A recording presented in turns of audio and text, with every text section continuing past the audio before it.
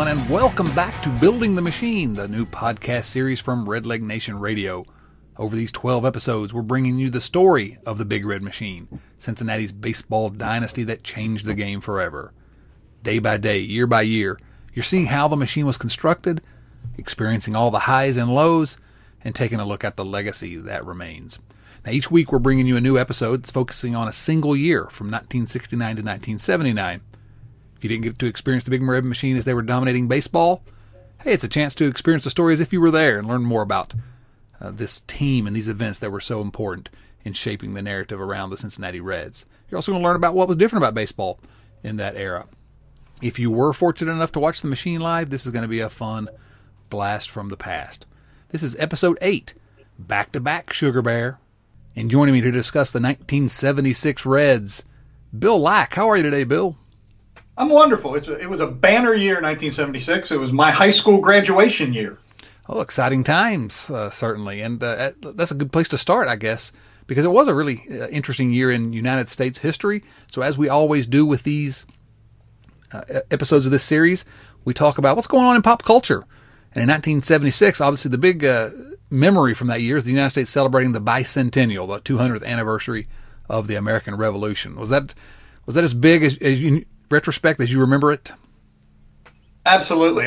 With the things were going on everywhere. There was a bicentennial this, bicentennial that. In fact, I have a bicentennial high school diploma. Wow, exciting times. So that means that it took you 200 years to graduate high school? How does that work? It took me 150 years to graduate from high school. Okay. Let's not exaggerate. Let's not exaggerate too much. All right. Also in 76, Georgia Governor Jimmy Carter defeated incumbent Gerald Ford to become the 39th president of the United States. Also that year, Apple Computer Company, created by Steve Jobs and Steve Wozniak. Last episode, we mentioned that Microsoft was founded. Here the next year, Apple, and the world would never be the same, would it? I'm a big Apple guy. This was a landmark year for me. Absolutely. Patty Hearst was found guilty of armed robbery of a San Francisco bank. That's kind of a story we've not really been following over the course of this podcast, but it's something I know you remember very well, the Patty Hearst saga. Yeah, we talked about this a couple of episodes back or so when that she had been kidnapped by the Symbionese Liberation Army. And it's a very interesting story. If you're not familiar with it, it's worth going out and giving it a read to.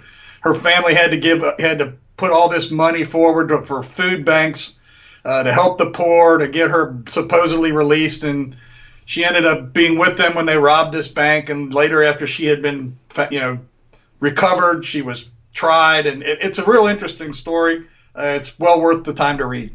Another story that captivated the country that summer on July 29th in New York City, the son of Sam pulled a gun from a paper bag, killed one, seriously wounded another, and that was the first of a series of attacks that really would terrorize New York City for the next year.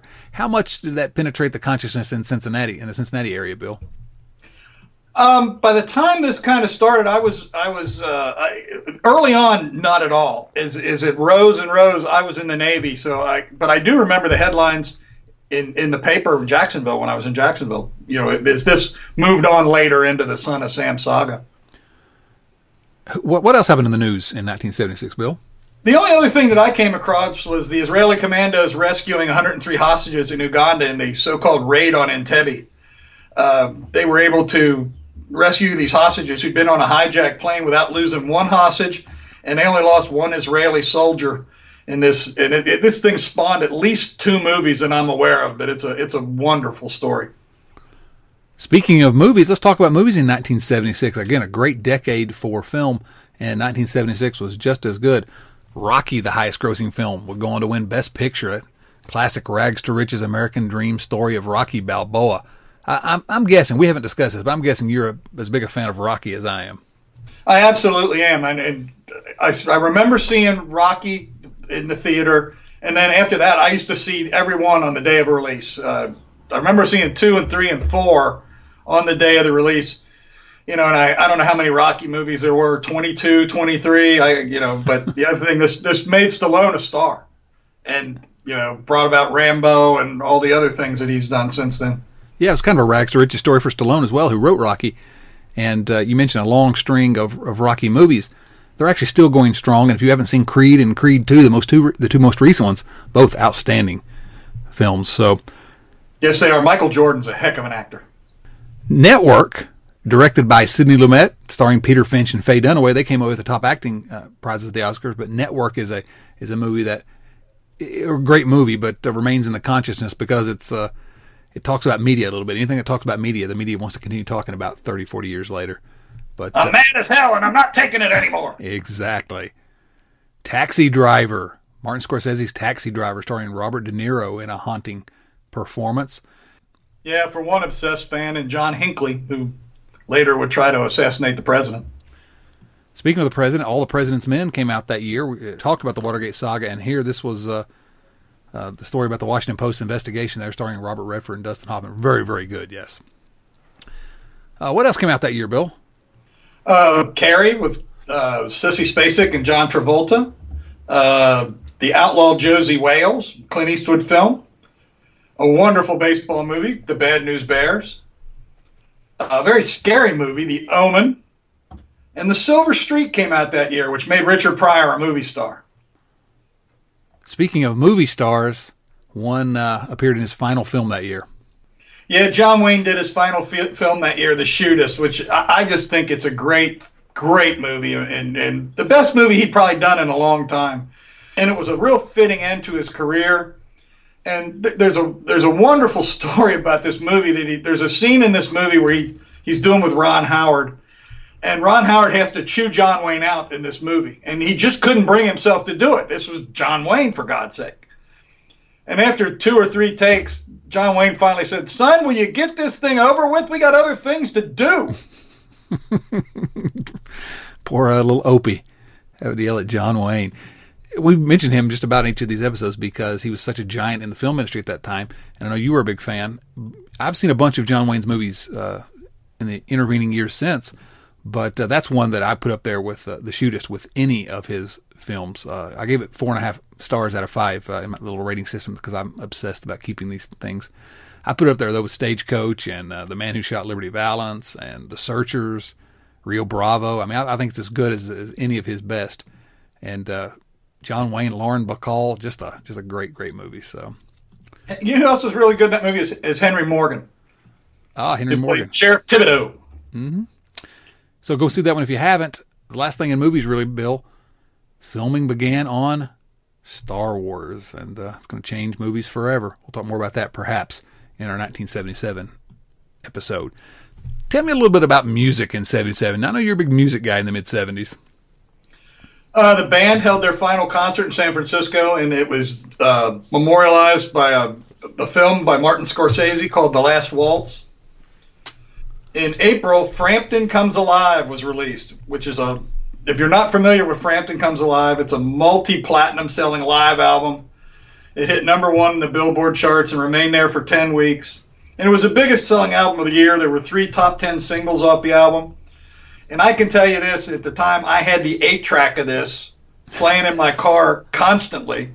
And you'd be in the middle, and if you don't know 8 tracks, if you're not old enough to remember 8 tracks, when you got to the end of the track, no matter where it was in the song, you got a thump thump, and it clicked over to the next track, and the song picked back up. But listening to things on 8 tracks was different than listening to them on your cassette player on your album. That was for sure. No doubt. The Eagles released their greatest hits album, and it was the first album certified platinum by the Recording Industry Association of America, and it went platinum a week after it went on sale. And later that year, the Eagles released Hotel California. A couple other albums of note that year. Why don't you go ahead and tell us about these and what you remember about these 2 albums? Yeah, these were 2 of my favorites, and I'm the one that added these to our notes. Is the album Gratitude by Earth, Wind & Fire and Songs in the Key of Life by Stevie Wonder were both released that year also. Other things in the world of music in 1976, the punk rock group The Ramones released their first album, as does the rock group Boston. U2 was formed that year in Dublin, Ireland. Now, what was U2's original name, Bill? It was called Feedback. Some bands disbanded that year. Three Dog Night calls it quits, as does Loggins and Messina. Kenny Loggins would never be heard from again. And Ike and Tina Turner got divorced. Three Dog Night was a great band. And Ike and Tina Turner's breakup was a little different than most bands. A little bit, yes. The biggest hit singles in 1976, Dancing Queen by ABBA. I've been known as the Dancing Queen for my entire life, Bill. Did you know that? I did not, but I can see that. Yeah. Bohemian Rhapsody for Queen.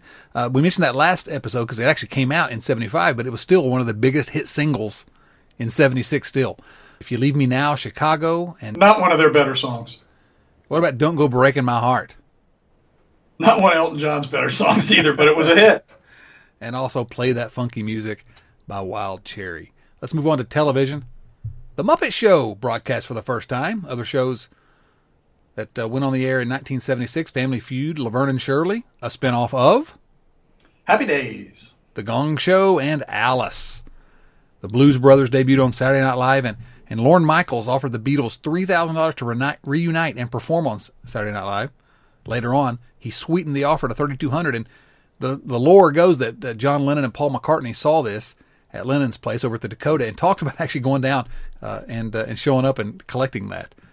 Yeah, they said they decided they were too tired, though.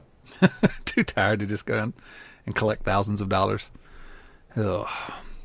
What else happened in television, Bill? ABC aired its first Monday Night Baseball. They took over the package from NBC. And then on Jerry Lewis's Labor Day telethon for muscular dystrophy, Frank Sinatra brought out his former partner, Jerry Lewis's former partner, Dean Martin, on stage unannounced, reuniting the comedy team for the first time and the only time in over 20 years. And if you've never seen this clip, go out to YouTube and watch it. It's pretty amazing. It's a really neat clip. And we've talked about Ball 4, the book by Jim Bouton. Why is it in the television category this week? Well, they had a television series, and I have absolutely no memory of this television series at all, other than what I've read, reading Ball 5 and those kind of things. I have no memory of this television series at all. Well, the reason you have no memory is because it was canceled after only 5 episodes, but it did actually star Jim Bouton, the author. And that may be why it was only 5 episodes. Perhaps. Good pitcher, fun writer, maybe not an actor. Maybe not. In the world of sports, the Boston Celtics defeated the Phoenix Suns 4-2 to win the NBA Finals. Celtics point guard JoJo White, series MVP. And then a couple weeks later, the NBA and the American Basketball Association agree to merge. It was a big moment in American sports history. The Pittsburgh Steelers defeated the Cowboys in Super Bowl X. MVP was Lynn Swann.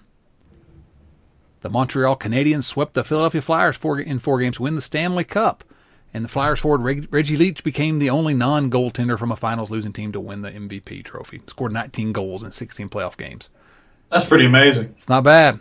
Why don't you run us through some of the names that were born in 1976, Bill?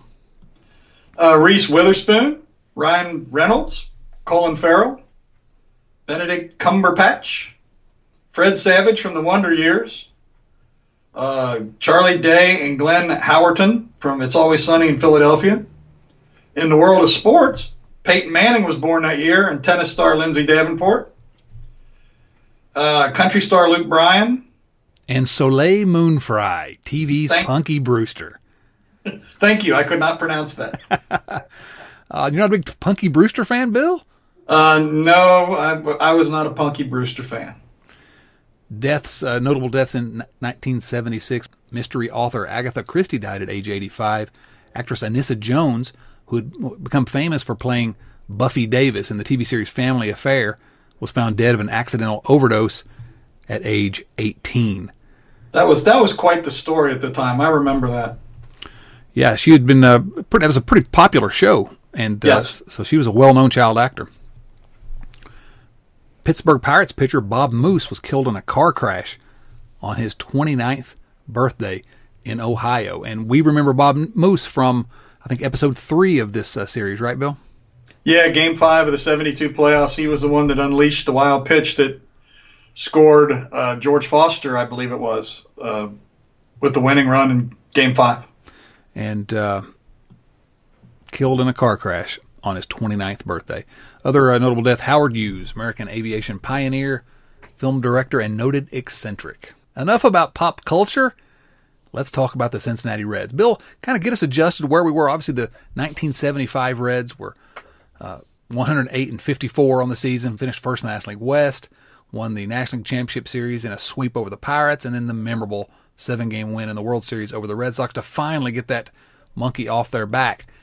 Talk to us about the moves the Reds made in the offseason as they prepared for 1976. Well, one of the biggest things was, for the first time, the Reds lost somebody off their coaching staff. Third base coach Alex Grammas had been hired to manage the Milwaukee Brewers, and George Sugar would move off the bench and go out and take over third base. The Reds made a number of deals going into the 77 season.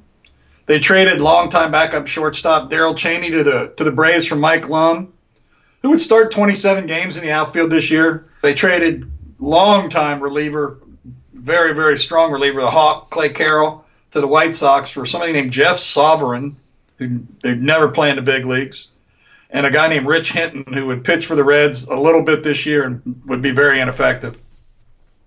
They traded Clay Carroll for a couple of reasons, and he would be effective for a couple more years after he was traded.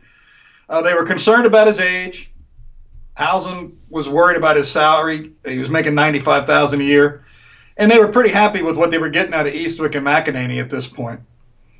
They traded Clay Kirby, who had never been the starting pitcher they really thought they were going to get when they got him from San Diego. They traded him to the Expos, and they got Bob Bailey for him, and Bailey would start 34 games in left field and third base.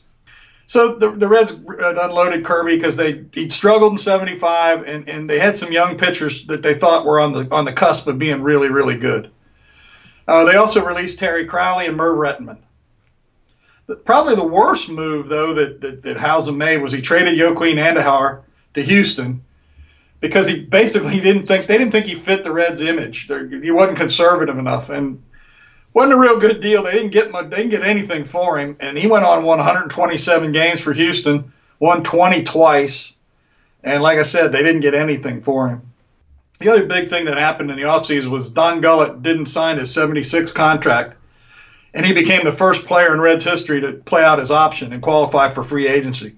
Gullett had wanted a multi-year deal from the Reds, and Howsam was still hanging back on multi-year deals. And let's talk about that for just a moment, because this was a time when, free agency was a very new thing in baseball, and in order to become a free agent, essentially, you had to play out your contract, and then you had to play an option year out, right? And then you would be qualified as a free agent. That's how that worked?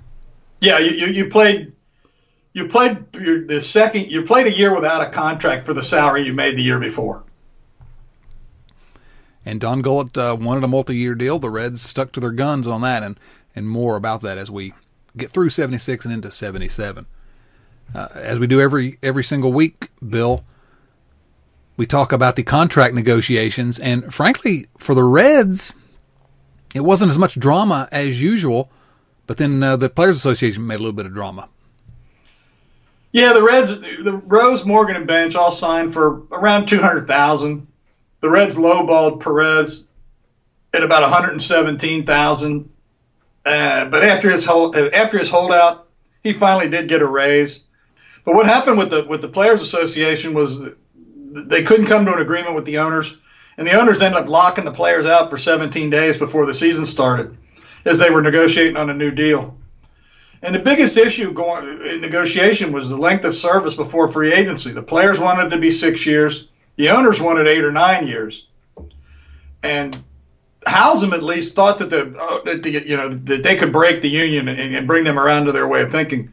And after 17 days, Commissioner Bowie Kuhn ordered the camps to open, and by mid-season they had a new agreement, and the players got the free agency after 6 years that they wanted. And Howsam was never happy with the fact that Kuhn capitulated to the players' union. And that's kind of a side note to what we're going to see for the next couple of years, which is this the baseball system changing did not agree with Reds general manager Bob Howsam. Okay, so we get to the regular season here, okay? The Reds are trying to become the first National League team to repeat as world champions since the New York Giants way back in 1921 and 1922. Sparky predicted a world championship, that the Reds would have 3 20-game winners, and that another Red would win the MVP. Pretty confident, huh? That was Sparky. He always thought he had the best team in baseball, no matter whether he really did or not. But after 75, it's hard to believe. It would have been hard to convince anybody that he didn't have the best team. But the season really didn't go quite the way Sparky thought it would. It did not. And as we get to opening day, it's April the 8th versus Houston, Gary Nolan versus J.R. Richard, and it's also J.R. Richard versus the Great Eight. And not surprising what happened when the Great Eight was playing, right? What happened on opening day, Bill? Well, the Reds won 11-5. Rose and Morgan both hit 3 hits. Perez drove in 4, and they won going away against a guy that was a phenomenal pitcher. And we'll talk more about Richards probably over the years. No question. Now, the Reds, though, started slow, after all those great predictions, and everyone had them projected to win the National League West after that great 1975. But they started slow. At the end of April, just 10-7, but still led their division by a game because, fortunately, the Dodgers started slow as well. In May, picked things up and went 18-10. But, again, this has been a consistent theme throughout this Building the Machine series. The Reds have started slow almost every year, haven't they? Yeah, they did. Sparky always blamed their early starts on the cold weather. Even at the end of May, they were 28-17, but they were still only in a game lead. And Sparky was blaming the cold weather. And the only year that they played well in early part of the season was 1970, which was the year they won 70 of their first 100. The Reds historically played their best baseball when the weather was warm in July and August. Now we move on to May the 9th. And Dave Concepcion, he's in a slump. He's in a hitting slump at the plate. And this is one of my absolute favorite stories. I remember Concepcion was still playing for the Reds by the time I heard this story. It's just basically a legend in Reds history. Can you tell us what happened on May 9th in Chicago there, Bill? Well, what happened was Davey was struggling a little bit, and it was a really cold day in Wrigley. And before the game, Davey decided to warm up by climbing into one of these big, huge clothes dryers in the clubhouse. Well, Pat Zachary decided to turn the thing on. So after Concepcion bounced around a few times and came out with singed hairs on his legs, the Reds ended up, it kind of turned the Reds season around. It heated the team up, so to speak. And heated Concepcion up as well, who went on to have a very, very good season, one of his better seasons for the Reds. We'll talk more about Concepcion as we go. Now, we've talked about the Cincinnati Reds and the Los Angeles Dodgers, and that's been the theme from the beginning of this series, and you're not going to be surprised to learn that it's a theme in 1976 as well. And the first big series begins on Monday, May the 17th, when the Reds go to Los Angeles. Now, they're down by a half game, and they begin a 2-game series out in L.A. So a half game separating them, just a 2-game series, but here we're already seeing in May the Reds and Dodgers smacking each other around. Tell us about that series, Bill. Well, in the first game, the Reds jumped all over Don Sutton for 4 runs in the second inning, and they rolled on to a pretty easy 5-3 win. Rookie Pat Zachary pitched 7 innings, gave up 3 runs, only 1 was earned, and Raleigh Eastwood threw 2 scoreless innings to close the game out. So on Tuesday, the Reds are shut out by Rick Rhoden 5-0, and so they split the doubleheader and still a half game back. Now, fast forward 2 weeks, and the Dodgers come to Riverfront Stadium in Cincinnati. And by this time, the Dodgers had opened up a 2-game lead. So tell us about that 4-game series at Cincinnati. Well, once again, the rookie Pat Zachary comes out in the first game, throws a complete game shutout, beating Sutton again. The Reds beat him 9-0. And they kind of just whooped up on Don Sutton and Mike Marshall that night in front of a crowd of about 35,000. On Saturday, the 29th, in front of about 40,000 people. So you can tell the Reds-Dodgers series always drew. The Reds scored 1 in the 8th on a home run by Perez, 3 in the 9th to beat the Dodgers 6-5 off Marshall. The winner was scored on a single by Joe Morgan. On May the 30th, in front of 51,000 people, a Sunday doubleheader. They lost the first game, but the Reds win the nightcap when Santo Alcala throws 6 innings, a 2-run ball. Only 1 run was earned. And Bill Plummer would hit one of his career-high 4 home runs that he hit in 76. He'd hit it in that game. And the Reds would win 3 out of 4 and be tied for the division lead after the series. Yeah, so the Reds moving back into that tie, and things are shaping up for a pretty neck-and-neck season between the Reds and Dodgers. But then over the next 2.5 months, the Reds would ultimately stretch their lead to 13.5 games. So you're right, the Reds are starting to heat up at this point. By the time the Reds and Dodgers got together again in Cincinnati, June 21st and 22nd, the Reds had built up a 3.5 game lead at that point. Pat Zachary threw another complete game win. The Reds won on the Monday night game. And before 39,000 on Tuesday night, the Reds beat up on Don Sutton for the third time that season. Freddie Norman threw the complete game shutout. And we will end up talking about Zachary at the end of the year because he's going to win an important award. But is there anything more that a rookie could do than what Zachary did against the Dodgers in his rookie year to come up for the Reds and perform like that against the Dodgers? Yeah, he had quite the year against the Dodgers. He started over the course of the season. He started 6 games against the Dodgers. He threw 46 innings, and his ERA was 1.54. He had 2 complete games, and in those 6 games, he went 5-1. That's pretty strong. That's not bad at all. So after that 2-game sweep, the Reds are really about ready to take over the division race. They've taken it over, and it's about over. Do want to mention one other one. On June the 6th, the Reds beat the Cardinals 13-2, and Bill Plummer drove in 7 runs, hit a home run, and his only career triple. Now, this is actually our second Bill Plummer highlight today, but there's always been at least one Bill Plummer highlight, it seems. He has one crazy good game, then he just goes back to the bench for a few weeks. Yeah, you wonder what he did every night sitting on the bench all those games when Johnny was out there playing. Well, at least he got a chance occasionally. He cashed some good playoff and World Series checks. No question about it. Good work if you can get it. June 13th, Joe Morgan tied a team record. He had got an RBI in his 10th consecutive game. Little Joe Morgan. June 29th, Cesar Geronimo, 5 for 6 with a homer and a triple. Reds win 12-5 over San Diego. And we mentioned that because Cesar Geronimo was always known as kind of the weak link in the Great 8. That was his best season at the plate, wasn't it? Yeah, he had a pretty dang on good season. He had 307, 382, 414 for the season. He had 125 OPS plus. He had his best offensive wins above replacement season with 3.3. That's a strong year, especially when you play the kind of defense he was playing in center field. Absolutely. Now, 7 Cincinnati Reds would make the All-Star team that July. Tell us about the All-Star game and which Reds made it, Bill. Well, the 17 guys made the team. 5 of them were starters. Rose, Morgan, Foster, Bench, and Concepcion all started. The other 2 were Perez and Griffey. And between the 7 of them, they would combine for 7 hits, 4 RBIs, and 14 at-bats. And Foster would take home the MVP trophy with a 2-run homer off that daggone catfish Hunter. George Foster at the All-Star break had 17 home runs, 72 RBIs, and he'd been the player of the month in May and July. And this is, we'll talk about it at the end of the season as we wrap things up, but this was it was just his first year as a starter, but this was the time when he really, truly burst onto the scene as a star. And 72 RBIs by the All-Star break, not bad. The rest of the year didn't go that well, did it? He did kind of struggle. He ended up leading the National League in RBIs with 121. But by his own admission, he started swinging for the fences, and he struggled somewhat in the second half. But he'd end up finishing second in the MVP voting to Morgan, and he'd win the Sporting News Player of the Year award for the season. That's all the Reds needed was another slugger.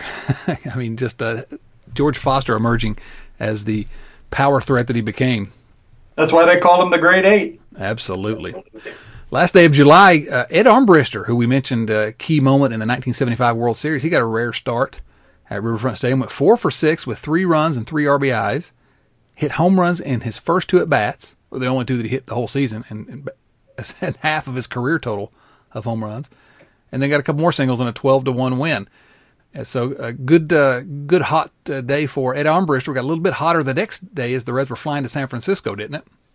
Yeah, it did. They were on the plane, and a fire broke out in a coffee maker. And, everybody's a little concerned about that. And Marty and Jess said to Sparky, well, at least if we're going down, you're going down 9 in front.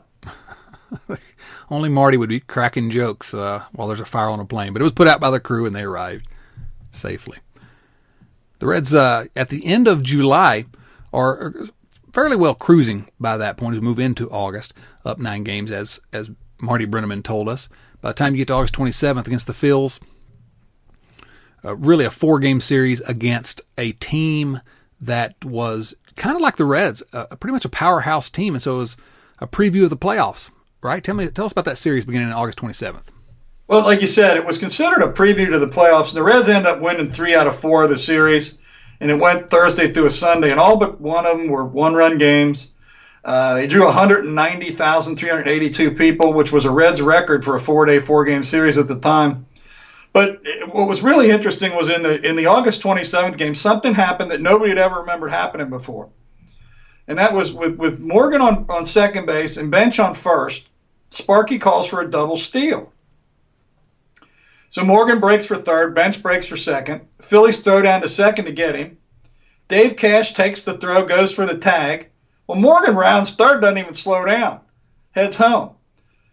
Slides in, he's safe. So he got 2 stolen bases on 1 pitch, and apparently there was no provision in the rules for this at the time.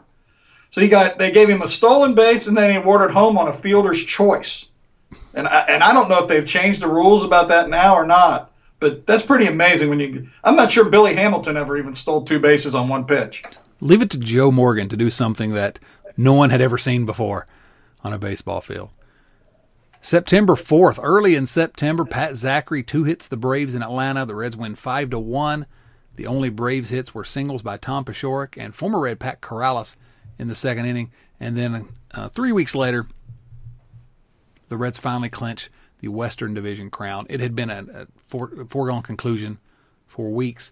Their 5th Western Division crown in 7 years for this dynasty, or budding dynasty. At that point, they weren't considered a dynasty yet. And a little bit more drama, though, by the end of the season before we get into the playoffs. Bill, tell us about the batting race. Yeah, that was about the only piece of drama left for this season, was who would win the batting title in the National League. And it was Bill Madlock of the Pirates was up there, was competing. Ken Griffey, Rose was involved. Joe Morgan was involved. But on the last day of the season, Griffey would lose out on the batting title when he'd go 0 for 2 and then got pulled from the game. Well, Bill Madlock went 4 for 4, and he won the batting title with a .339 average to Griffey's .336. Going into the final week of the season, Madlock had a .337, Griffey had a .332, Rose had a .329, and Morgan had a .327 average. So almost one of these guys could have won the batting title, but Madlock ended up walking away with it. And we talk about George Foster emerging, but King Griffey at age 26, had as good a season outside of Joe Morgan, perhaps, had as good a season as really anybody else in that Reds lineup. I mean, it's amazing. There's no weak spots in this 1976 lineup. When you're looking at the numbers, it boggles the mind. How do you get these guys out? You don't. That's why they were the Great Eight. There you go. Before we get too deep into the playoffs, because the playoffs were fun.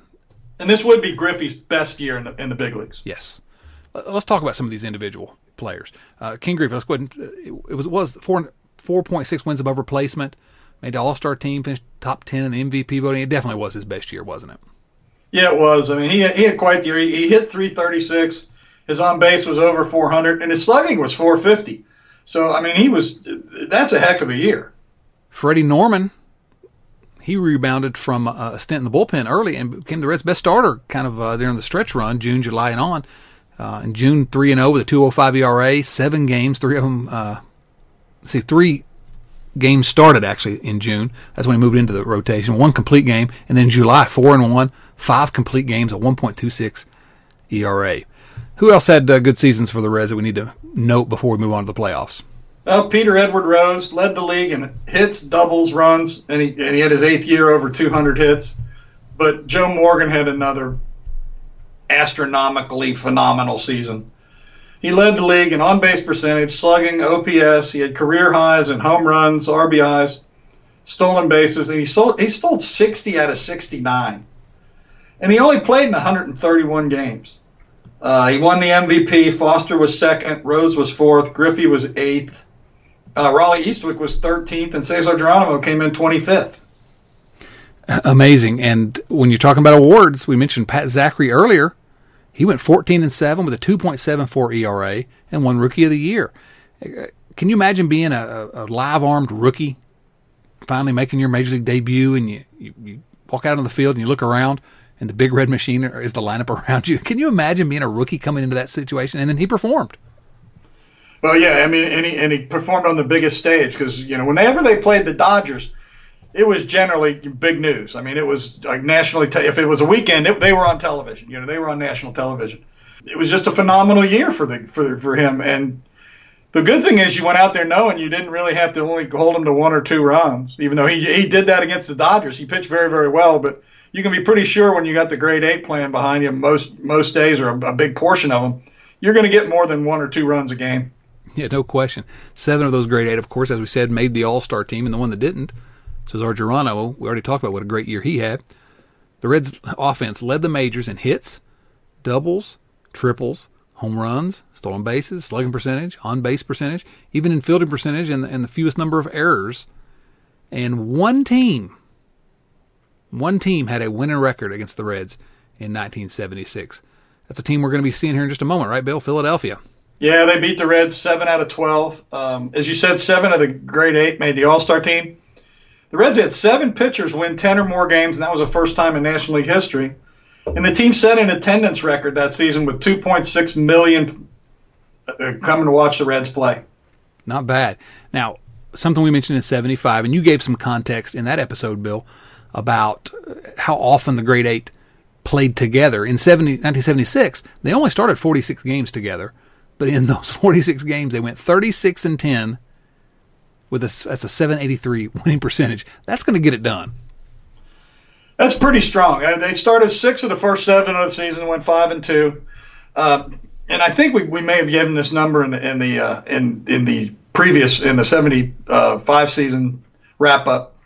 But the grade 8 combined in 75 and 76 played 70 regular season games and the 17 postseason games they played in. And they went 69-18, which is a 793 winning percentage. And if you extrapolate that out to 162 games, that is them winning 128 games. That'll get it done. That's not bad at all. Now, we move to the playoffs. The Reds will be facing the Philadelphia Phillies, who, as we said, was the only team in the league that had a winning record against the Reds in the regular season.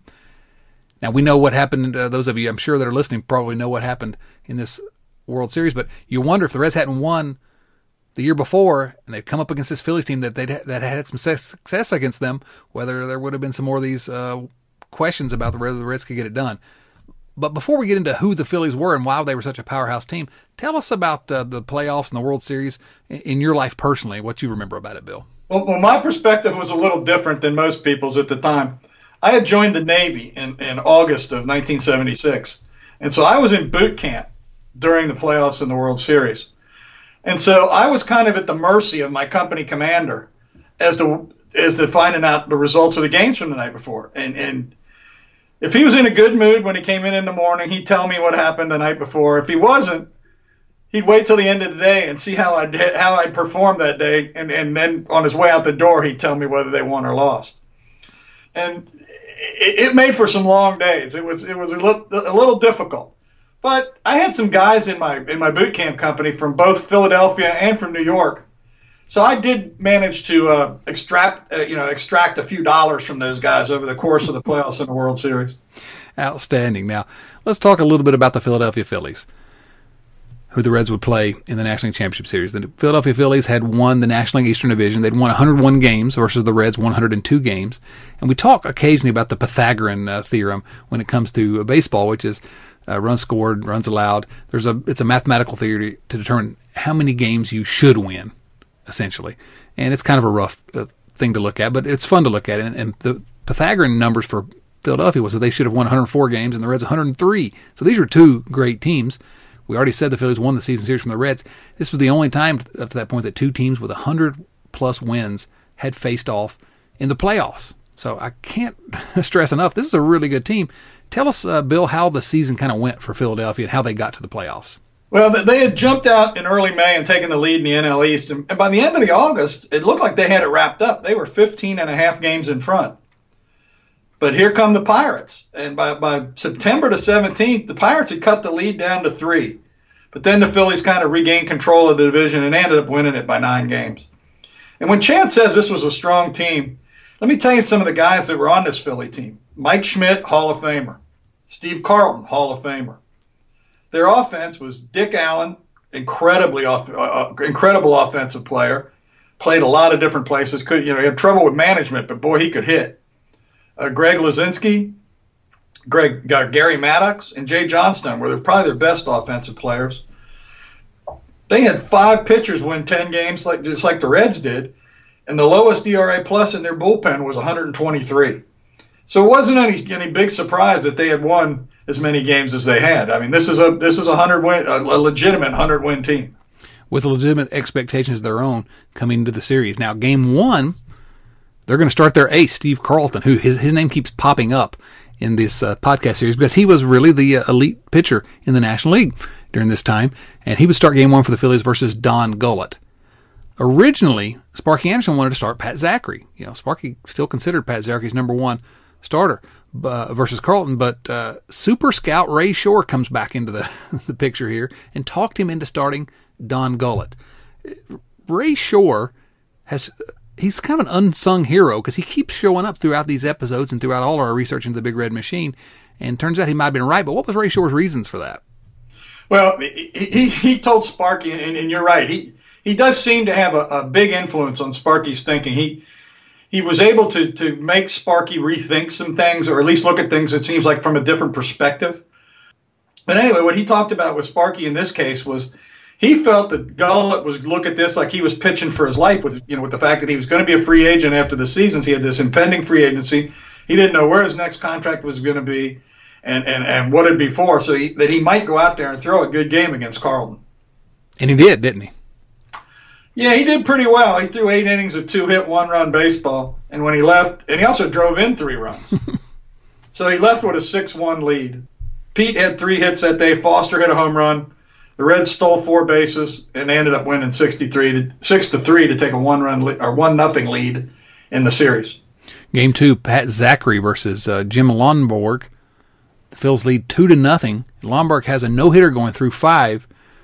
But when we get to the 6th, here's that speed and base running of the Reds that we've talked about every single episode, the things that Bob Howsam wanted to instill in this team. They make the difference in Game 2.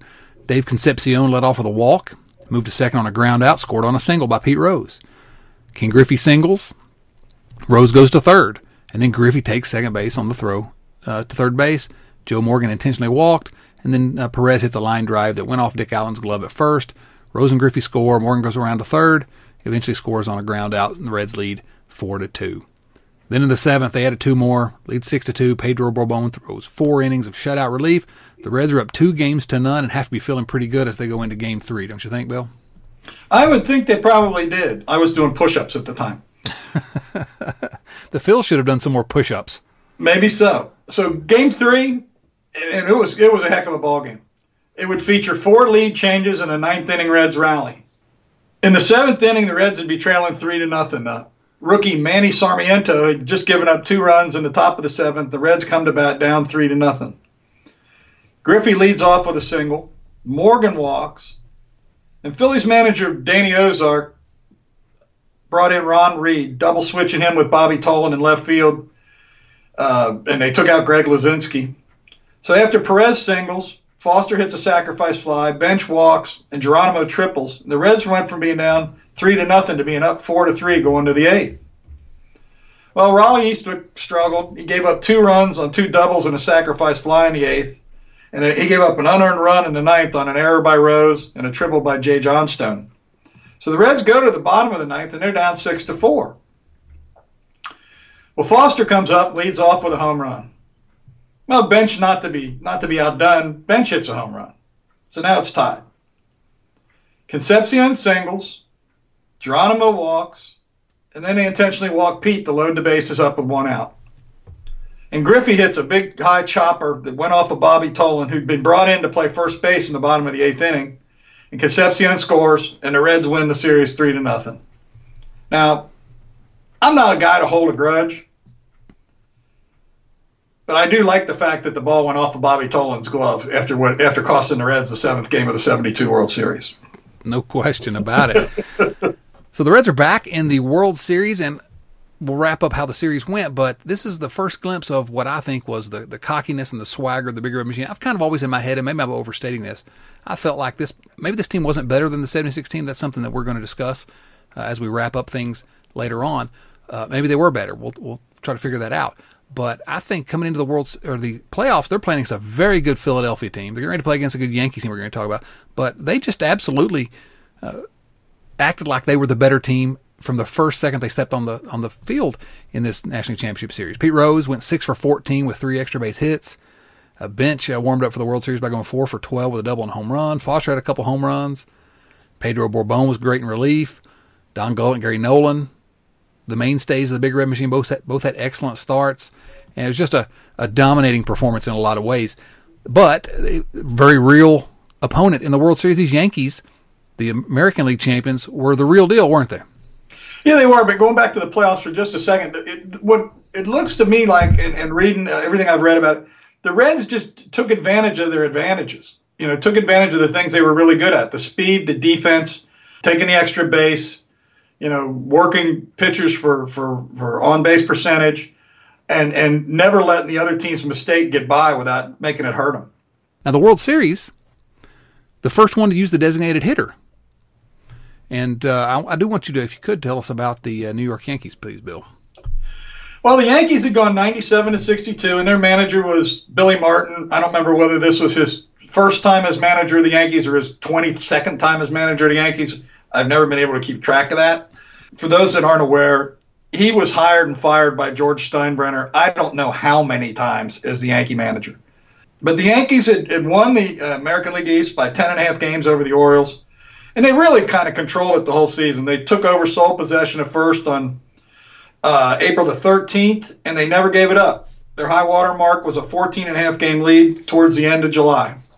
In their playoffs, they had beaten the Kansas City Royals in a tight 5-game series, and they won the finale game 7-6 at Yankee Stadium in a dramatic walk-off, lead-off home run by Chris Chambliss. They had some real players, that team, obviously led by their captain, Thurman Munson, the catcher. But they had Greg Nettles, who was maybe some trade talks with the Reds a couple of years prior to this. Mickey Rivers, outstanding speedy center fielder. Willie Randolph, slick fielding second baseman and first baseman Chris Chambliss. All those guys had outstanding seasons. And the pitching staff, future Hall of Famer Catfish Hunter. They had Doc Ellis, who the Reds had gotten to know from his time with Pittsburgh, Ed Figueroa, and Doyle Alexander. Bullpen had Sparky Lyle, who was an elite closer, and 3 other pitchers with outstanding seasons: Grant Jackson, Tippy Martinez, and Dick Tidrow. Now, experts, quote unquote, had the Reds as heavy favorites, but I look at this team and I think this is a pretty good team. I'm not sure how the Reds would be that heavy of favorites unless it's just that everyone else kind of believed the swagger that we were seeing from the Reds. Billy Martin had some thoughts, I guess, didn't he? Yeah, he did. He was running his mouth. He said, well, we've got better pitching, and I'll take Thurman Munson over Johnny Bench, and I'll take Roy White over George Foster, and I'll take Chris Chambliss over Tony Perez, and Willie Randolph's better than Joe Morgan. The Reds didn't really agree. Well, and Sparky's famous quote about that was, let's not embarrass anyone on earth by comparing them to John Bench. Well, and how anybody could say they had a better player than Joe Morgan the way he was playing is kind of, you need to have somebody look at what you're smoking. Well, Billy Martin, strange bird. Now, again, our guy, Super Scout Ray Shore, he thought that the Reds were vastly superior. I wonder if we just haven't heard the stories about where Ray Shore was wrong, but every time his name comes up, he's got some kind of key piece of advice, and he said that he'd be disappointed if the Reds lost more than one game. But the key here is, he also said, and he told Sparky this, the Reds could run on New York's outfielders, because he'd done advanced scouting and watched the Yankees play. He said the key was keeping Mickey Rivers off the base, keeping Thurman Munson in the ballpark, but also looking for your opportunities to take an extra base against their outfielders. Tell us about Game 1, Bill. Well, it started with pitching for the Yankees was Doyle Alexander, and for the Reds it was Donnie Gullett. This cannot be overstated from what I've been told historically. Mickey Rivers led off for the Yankees, and as he steps into the box, Pete starts creeping in from third base. And by the time Gullett pitched, they said Rose was like 25 feet down the line. And Rose said later that he wanted to take away the bunt, but he also wanted to intimidate Rivers and just kind of dare him to hit the ball by him. And Rivers struck out to lead off the game, and most people believe that at that point, from that point on, the Reds were in Mickey Rivers' head for the whole series. He'd go 3 for 18 in the World Series, and his on-base percentage would be .211. Joe Morgan would homer in the first inning. The game went to the top of the 6th, where the Yankees had a chance to do some damage. They put 4 of their first 5 batters on base but couldn't score. Stanley walked, but Rivers couldn't sacrifice him over, and then Rivers ends up getting thrown out stealing. Cesar Geronimo dropped a liner by Roy White. Thurman Munson singled, sent White over to the third, but Lou Piniella lined out to end the inning. But the Reds, like you said a moment ago, when they got their opportunities in the sixth inning, they took advantage, whereas the other team couldn't, right? Yep. In the sixth, Griffey got on via fielder's choice. He stole second. He scored on a Perez single. Then in the seventh, Bench tripled in Foster, and then he scored on a wild pitch. And so all of a sudden the Reds are up 5-1. And when you got Donnie Gullett out there and he's throwing the way he was, and he'd only allow 1 run and 5 hits on 7 1/3, and it would turn out to be his last game as a Red. And he left the game because he had a dislocation of a tendon in his ankle, and that sounds like it would hurt. It sounds very painful, but a great career for the Cincinnati Reds. One of the great what-if stories in Reds history to me. And would have a pretty good career as a Reds pitching coach later. No question, no question.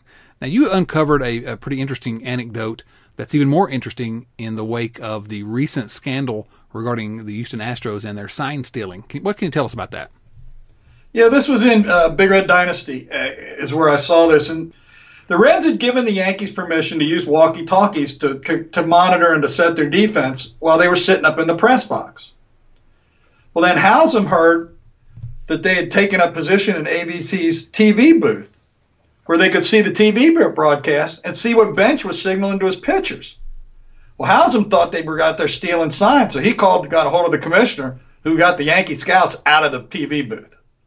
Very interesting. I don't think I'd ever heard that story before, Bill. Game 2, Catfish Hunter, our old nemesis, versus Freddie Norman. Now, this was the first ever Sunday night game in a World Series, and it was not very pleasant environs. 43-degree weather. In the second inning, the Reds jump out to a 3-0 lead, and one part is in particular telling. Cesar Geronimo scores on a short fly to center field. He takes off because Ray Shore, as we said a moment ago, had told the Reds to run on Mickey Rivers at every opportunity. He does. Now, the Yankees come back to tie up the game with 1 in the fourth and 2 in the seventh. The tying run scored on a ground ball given up by Jack Billingham, who just come in from the bullpen to relieve Freddie Norman. It stayed that way until the bottom of the ninth, and I'll let you pick up the action at that point, Bill. At the bottom of the ninth, Hunter had been on quite a roll. After the Reds had scored in the second, he'd retired 14 of the next 16 he faced, including getting Concepcion and Rose in the ninth. And he got ahead of Griffey with 2 strikes, and then Griffey hit a soft grounder that Fred Stanley picked up and threw into the Reds' dugout. Griffey takes second. They walked Joe Morgan to set up a double play, or to set up a force out, rather. And Morgan turned around and yelled into the Yankees dugout at Billy Martin, "Big mistake," because of Perez's reputation for big RBIs. So what happens? Perez singles into left field. Reds win. They're up 2-0. Billingham got the win in this game, where he ended up throwing 2 2/3 shutout relief. And it's just another example of how strong Billingham was in the World Series. That's 5 straight postseason wins for the 1976 Reds. Game 3, Pat Zachary takes the mound against Doc Ellis. The Reds immediately jump out to a 3-run lead in the second inning off Ellis. 4 hits, 2 stolen bases. Then Danny Dreesen followed with a homer in the fourth. That made the score 4-0. Rose and Morgan scored in the eighth, and the Reds pushed it out to a 6-2 lead, which would end up being the final score. Dan Dreesen led the Reds, going 3 for 3 with a double, homer, and intentional walk. Pat Zachary threw 6 2/3, gave up 2 runs, and then Will McInerney threw the final 2 1/3.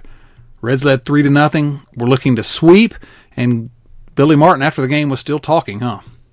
Yeah, he said, "We're being out blooped." Yeah, that was it, Billy Martin. Yep. Tell us about Game 4, Bill. Well, it was supposed to be on a Wednesday. Rain in New York pushed it out to Thursday. It was going to be Gary Nolan against Ed Figueroa. And in the first inning, the Yankees finally take a lead in the series. They'd taken the lead on a Thurman Munson single and a Chris Chambliss double. But it didn't last too long. In the fourth, Foster drove in Morgan, who'd walked and stolen second base. Then Bench hit his first home run of the night to make it 3-1 Reds. In the fifth, Thurman Munson drove in Mickey Rivers.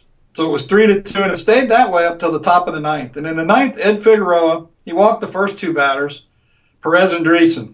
Well, Billy Martin brought in Dick Tidrow, and he got Foster, and he left him in there to face Johnny Bench. who he'd gotten to hit into a double play back in Game 2. Well, and this is the famous, and I'm sure Chad will do the quote here in a minute. Bench hits a home run to left. The Reds lead 6-2. And what did Sparky say, Chad? Let me just set it up just a moment here, because it is the title of the episode. It's my favorite quote in Cincinnati Reds history. You know, after every World Series, the league would put out a highlight video, and this came in the 1976 highlight video. So Bench hits that home run. And we mentioned earlier that George Scherger, was a Reds coach. After Alex Grammas left, they moved him to third base coach, but Bench hits that home run, and there's this great clip of Sparky Anderson kind of celebrating in the dugout. And he says, "Boys, I got news for you. We're going to be world's champions again, Sugar Bear. I got news for you. We are now going to be world's champions again." And I just absolutely love it. We've tried to point out places where you can go to YouTube and see some of these key things to visualize the things we're talking about. That's one you got to go to YouTube and watch. For whatever, from the first time I heard that, I thought, we're going to be world's champions again, Sugar Bear. I just love it. I love it. I've used that in ball games for my entire life.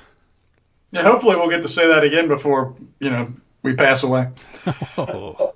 The Reds ended, and the Reds weren't done. They got another run in the inning on back-to-back ground rule doubles by Cesar Geronimo and Davey Concepcion. So they're up 7-2. And Sparky goes to McEnany again in the 7th for the second night in a row.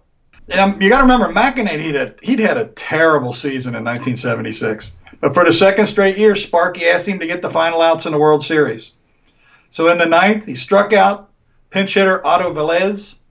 He got Mickey Rivers to line out to Pete Rose. And Roy White flies out to George Foster in left center, and the Reds are world champions again. Now, you were otherwise occupied during that time, but do you remember when the Reds won that World Series and what it felt like to be a Reds fan, now back-to-back champions? Well, I can remember what we said here was nobody plays baseball the way we play it in Cincinnati. That was the call, the line that everybody talked about. Nobody plays baseball like we do. And we felt that way in Cincinnati from high school through pros. I mean, we just felt like we had the best baseball in the state. We had the best baseball in Major League Baseball. We had the best baseball, period. Yeah, and you have this feeling in Cincinnati, which is just a baseball town, but now, it's kind of, the nation is forced to take notice because it was true at the time. Certainly on the professional level, nobody played baseball like the Reds did. And so Cincinnati was the center of the sports world for a couple of years here. I think it's difficult for people nowadays to kind of understand, especially the last couple of generations of Reds fans who've suffered through just a disaster for most of their lives in terms of Cincinnati Reds baseball. It's hard to really understand how they literally were the center of the sports world, weren't they? Yes, they were. I mean, covers of magazines. I can't tell you how many sports magazines they were on the cover of. I mean, Sport Magazine, Sporting News, Sports Illustrated, blah, blah. Yeah, you name it, they were on the cover of it. Johnny Bench was even appearing on Hee Haw. Hee Haw. Exactly. So let's wrap up the World Series. Dan Dreesen, we mentioned him earlier. He was the Reds' designated hitter for that entire series. And the Reds only used 9 position players in the series. So basically those 9 guys is all that played for the Reds offensively. Jack Billingham, you have talked about Jack Billingham a couple of times in terms of his playoff prowess. And again, Jack Billingham was fantastic in this World Series, wasn't he? Yeah, dating back to the 72 series, he'd thrown in 7 World Series games. He'd thrown 25 in the third innings, and he'd given up 1 run for an ERA of .36. It was the lowest World Series in World Series history at the time. It was later broken by Baumgartner for the Giants. This is the only time a team won 7 in a row to sweep both series. Yeah, they just barreled through the playoffs, and to win your second straight and win the second one in such dominating fashion, everyone had to sit up and take notes. This is a team unlike any that we have seen. Johnny Bench won the MVP, didn't he? Yeah, Johnny did okay in the World Series. After having a down year, he hit .533 in the series. He hit the 2 homers in Game 4. He had 6 RBIs. His slugging was .133, which was 4th best in World Series history at the time. And this was this fits in with all those other dramatic home runs that he's hit in his career. The 72 Game 5 homer off of Justy, that tied the game at 3. The 73 NLCS homer off of Seaver in Game 1 that won the game 2-1. the Game 3 homer off of Ron Reed to tie the game at 6 in Game 3 earlier in the playoffs. The Reds went on to win 7-6 and clinch the playoffs. And then he homers in the 4th and clinches the series in the 9th with the 2 home runs into this game. And how do you wrap up a season like this? We already talked about Joe Morgan winning his 2nd straight most valuable player at age 32. I mean, just astounding numbers, 320 average, 444 on base, 27 homers, OPS over 1,000 for the season. Just incredible numbers. We've already discussed some. The Reds led the National League basically in every offensive category, and 102-60. And again, it's a difficult question for me to ask you, Bill. The Reds had the top attendance in the league at 2.61 million. And at the end of this season, you have to think as a Reds fan, and I wonder if you remember back that time, thinking that it's never going to get better than this. Well, I think what I remember thinking at the time was after 2 world championships in a row, how can this team be stopped?